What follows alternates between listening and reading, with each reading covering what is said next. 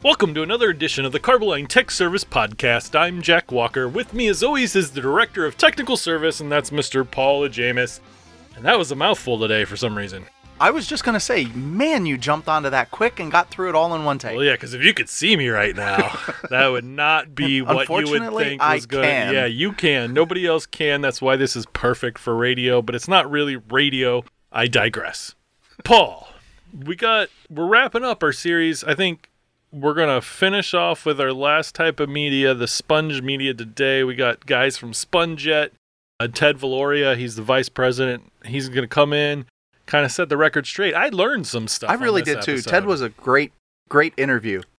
And so what we're going to do is we're going to throw it to that. And then I think next week we're going to have a little bit of a summary where we kind of break down everything that we talked about really quickly. Yep. So if you have any questions and you want us to cover it in that last episode of this series, you can reach us at technicalservice@carboline.com. Jack's on Twitter at Jack_CTSP. I'm at Paul_CTSP. And here's our conversation with Ted. All right, today on the Carboline Tech Service Podcast, we are joined by Ted Valoria. He is the vice president for SpongeJet. And Ted, welcome to the show. Thanks. It's a pleasure to be here. Glad to finally get on. All right, so Ted, why don't we start off at the basics? We've heard of sponge blasting before, but tell us a little bit about SpongeJet, who you are, what you do. Okay, first a little bit about the company, and then I guess I'll get to me. SpongeJet's about 30 years old. It was started out in the northeastern United States. The management is environmentally conscious, and so we developed a product that is low dust, dry abrasive, and recyclable. We've been around, like I say, 30 years. We're established in more than 70 countries, have a presence in about 104 countries around the world. And we manufacture here in the United States and ship out from here. So our basic industry is just about everything you can think of. We clean or we prepare surfaces for coatings, either a new surface or a surface that's been in service for a while with heavy rust on it or contaminants. The product can get a wide range of profiles from just cleaning a surface with no profile established to our average profiles are from 2.5 to 4.5 mil profile, but we've gone as deep as 7 mil profile with product. We use a range of abrasives that are encapsulated in a polyurethane foam sponge. The sponges are 3 to 5 millimeters in size, and the abrasives stay in the sponge. You blast the surface with it. It removes contaminants, captures the dust, as much as 95% less dust generation. So it's a very low dust, dry abrasive. You collect the sponge media, put it into a machine, shake out the contaminants, reuse it multiple times. So it's very cost effective. It requires containment, but the containment is less than you would normally see for abrasive blasting because the product doesn't ricochet. It rebounds. It loses its kinetic energy after its first impact, so it has a less detrimental effect on containment plastic or sheeting on the containment system. And then you shake out the contaminants and reload it and reuse it again and again and again. The waste stream typically is between 75 and 85% less generated by sponge blasting than it is with normal abrasive blasting. For me, I've been in the high-performance coating business in some form or another, putting it on, protecting it, or taking it off for about 34 years now. Started out in the industry and with high-performance epoxies, and then now I'm in the process of taking off high-performance epoxies and thick coatings and everything else with sponge media. I'm the vice president for North American sales, and that involves Canada and the United States for my part. And we have a sales force of distribution or direct salespeople throughout North America and distribution in the rest of the world. All right. I think you covered just about everything that we could have imagined. So one of the things, though, that you mentioned as you were going through, I didn't realize, and, I've been doing a little bit of studying and been watching, I didn't realize that you guys could create, like you said, up to a 6 or 7 mil anchor profile. I didn't realize that you were able to go that deep. Indeed. We have 23 different styles of sponge media, and encapsulated in the sponge media are abrasives. So on let's start with the most aggressive side. We have product that has steel grit encapsulated in the sponge media. Then we have multiple styles that are aluminum oxide. Our aluminum oxide products range from 16 grit aluminum oxide, 30 grit, 60 grit, 80 grit, 120, 220, 320, and 500 grit on aluminum oxide. We have a glass impregnated sponge. We have plastic abrasive. We have spherical precipitative calcium carbonate. Boy, that one's a mouthful. And then we have nothing. So as an example, if you had a fire in a building or in a vessel or anything, we could remove the smoke and soot from the surface without taking off the coatings if the coatings were intact. Years ago, we did that at the Mercedes manufacturing plant in Tuscaloosa, Alabama, where they had a fire in the paint shop, and over the Christmas holiday, they removed all that soot. There was a dam out in Washington, had the same issue. They had a fire in a generator in the dam, and they removed all the soot without taking off the coating. So that's on the light side. And the very lightest that we've done in my history with the company was the Marine Memorial statue in Arlington, Virginia. That's a bronze statue, and it has wax protecting it, the bronze, with the patina. And for the National Park Service, a contractor was able to remove the wax and not remove the patina from the statue. So that's on the light side. On the heavy side, we've removed heavy coatings and then got a very deep profiling surface. And we get all the levels of cleanliness that you need, whether it be commercial, near white, or white metal. We can attain all of those as well. Well, it sounds like you guys take, we've been doing a series here on blast media, and we're kind of wrapping up the whole series with you guys, and it sounds like you guys take all of the different medias and put them in your sponge. So let's talk a little bit. Hey, Jack, you know what? What? Part of Carboline's going on the road again. Again? Yeah, this time they are going to Chicago. We're going to be at WEFTEC 2019, which is in Chicago this year. It's the 92nd annual Water Environment Federation Conference. So we're going to be in booth 4305, and that's September 23rd through 25th. And, Chicago's a great town, except for that baseball team that with a youthful animal. Yeah, but that's okay. As of right now, they're in second place. Second place. All right, but this commercial runs for a whole month, so we'll just have to see. Yeah, we'll see where they go. Anyway, so when you stop by at WEFTEC, make sure that you come and ask about the Carbomastic 615. Carbomastic 615 is a phenalkylamine epoxy. It does really good applying to damp surfaces. Make sure you ask them. See you there. You mentioned it in your rundown, but you said the almost 95% less creation of dust. So how does the sponge work in order to attain that feat? Thanks for that question. That's one of the great features of the sponge is that if you take this small piece of sponge, again, 3 to 5 millimeters, it's the size of a small caper or something like that. When you impact on the surface, the sponge flattens out.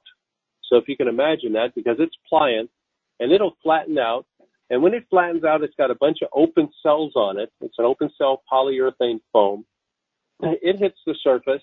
It flattens out. The abrasive strip, normally when abrasives by themselves hit the surface, it fractures the coatings, it fractures the contaminants on the surface, and sometimes if it's a very friable abrasive, it fractures itself, and that creates your total suspended particle of dust. That's your dust cloud. The sponge particle, when it flattens out, when it removes that, the open cells of the sponge capture about 95% of that contaminant, dust, coating, rust, anything that could have gotten airborne, and it lays dry in those open cells in the sponge particle. That means your visibility is increased exponentially during blasting. Many blasters, when they use our product, are amazed that they can see everything that they're doing, especially in an enclosed area, like a vessel, a tank. Your visibility goes up quite a bit. Then when you put it in a machine, you shake out those contaminants on site. This is an on-site process. You shake out the contaminants, and that's your waste stream. Our typical consumption Our average consumption of abrasive products in an application is between 45 and 65 pounds per hour of waste generation, as opposed to 800 to 1,500 pounds, depending on what you're using. That's an amazing improvement. It is, and it's especially nice if you have to pay for disposal, I'll tell you. Absolutely. You know, because that's one of the big things that most job sites are concerned about is, you know, everybody's concerned about what hazardous waste am I getting rid of and how do I get rid of it? What's the cost of getting rid of it? And when you're able to reduce it by that amount to being purely, it is just dry paint that you're getting rid of. Or if you're doing surface prep, you've got some, you know, surplus steel that you've removed from the surface. You're not worrying about getting rid of the abrasive that you're using. For the most part, that is absolutely correct. And on a typical blast day, if we compared ordinary abrasives and sponge media, if we got 5 hours of blasting in on a day, which is a good day for blasting. I mean, for a blaster, when you think about the real trigger time, but let's just say it's 5 hours in the day that the blasting occurred, instead of having for one nozzle of blasting 5,000 pounds or 2.5 super sacks to dispose of, how about you have 2/3 of a 55-gallon drum for disposal? Yeah, that's definitely better. Yeah. I'll take column B, but I'm not done with this whole, so we hit the surface, we flatten out.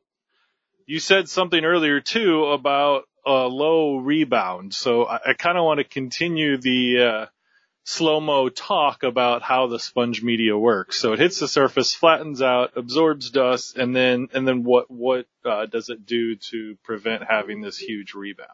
Okay, so typically when we're blasting with a regular abrasive, the media comes out of the nozzle somewhere between 375 and 400 miles per hour is what the media comes out of the end of the nozzle. Sponge media comes out of the end of the nozzle 375, 380 miles an hour through the end of the nozzle. When you hit the surface, regular abrasives rebound, I shouldn't say rebound, they ricochet off the surface in the 350 mile an hour range. Think, if you will, if you took a golf ball and stood in front of a concrete wall and threw it at the wall as hard as you could, pretty much it's coming back at you at just about the same speed. The sponge media, when it hits that surface at 350, 375 miles an hour, it flattens out, it loses its kinetic energy, and the rebound is in the range of about 20 miles an hour. Wow. Now that's a plus and a minus, fellas. On the plus side, we could go into a small vessel, a tank, and abrasive blast to an angular profile using grit, go back to white metal, feather edges on weld seams or on blisters. If you go inside of something that's got 90% of the coating intact and 100% and 10% of it damaged, when you blast in there, you can dry abrasive blast in there and get optimum surface preparation rather than using power tools or grinders, which may or may not get the profile, make the cleanliness in the surface that you need. But if you tried to abrasive blast with something else, the ricochet is going to damage adjacent coatings. Sponge media doesn't have that. It doesn't do that. So the beautiful feature of it is that now that you can surgically blast in areas and treat areas for recoat or to address specific areas like weld seams or edges of beams where normally inside of things, that's where you have your coating failure on weld seams or edge retention, or maybe it's just at the interface line between the liquid and the oxygen level inside of a tank where it's very aggressive. I have to say, there was a phrase you used there that I don't think I've ever heard used with the blasting industry: surgical blasting. And I know from a tech service engineer standpoint, we tell people all the time, we're like, oh, just, feather off that edge, or you need to smooth this through, or remove just, 6 mils of coating, not the entire 18. And we say it like it's an easy process to do. We kind of downplay how difficult that kind of a process really is, but I don't think I've ever referred to it as surgical. That's an amazing description to be able to actually, have a process that'll back that up. I had somebody in the U.S. Navy tell me that it was a surgical blast process and actually made a decal for my hard hat. I've got a hard hat someplace that's got that decal on it with a scalpel. So they're the ones that coined that phrase. I'd like to take the credit for it, but I can't. The other thing about blasting with this is that our equipment, we have the ability to turn the pressure up or down when we're blasting. So let's say we have 150 PSI coming from the compressor. We have a regulator on our blast equipment. We can blast as low as 7.5 PSI at the nozzle or increase that pressure to about 110 PSI at the nozzle when we're blasting. We do that quite frequently because you get on something where you might be blasting, you might need a heavy abrasive, but you don't want to do tremendous damage to the surface. So you could turn the pressure down. Well, that's what I was going to ask you next. You kind of beat me to it. Is, do you need special equipment for the sponge media?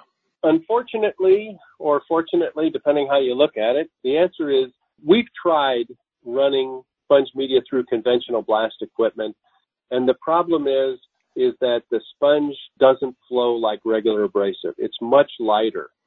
So when you take 1.5 cubic feet of sponge and it's got, or I should say sponge abrasive, the sponge media, it's got an abrasive in there, but it's not going to be 1.5 cubic feet of abrasive.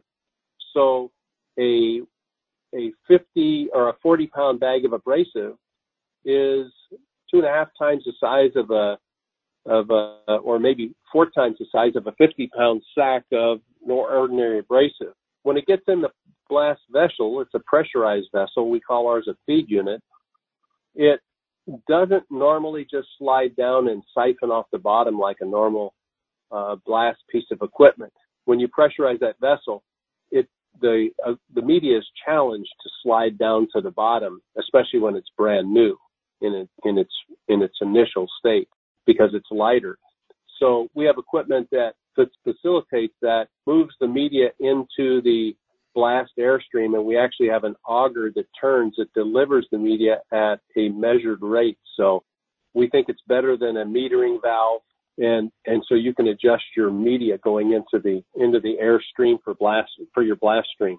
I mean, that sounds like a great set of controls to be able to actually have a unified process through the whole system from startup, being able to bring in the media, how you feed it through, and then the control of the velocity that you have it coming out the nozzle at the end. I don't want everybody to think that we're just a niche product for certain things. We blast on all masonry surfaces. Sponge blasting is used on concrete, on CMU block, on brick. Our wheelhouse is lead paint removal because of the low dust issues. We've blasted on marble, sandstone, limestone, and then every steel surface you can think of. We do that as well. We do the marine industry, the rail car industry, structural steel, all of these things. Those are our wheelhouse. We're in it. That's great. Yeah, well, that's a fantastic closing statement. Yeah. Well, Ted, thank you very much for joining us. It was a pleasure to have you on. I know that I learned a little bit more about sponge blasting today. Thank you very much, and thank you for coming on the show. Gentlemen, I appreciate the opportunity very much and look forward to seeing you. All right. Thanks. For more information, just go ahead and go to spongejet.com. And so, for the Carboline Tech Service Podcast, I'm Paul. And I'm Jack. And we'd like to thank you for your support.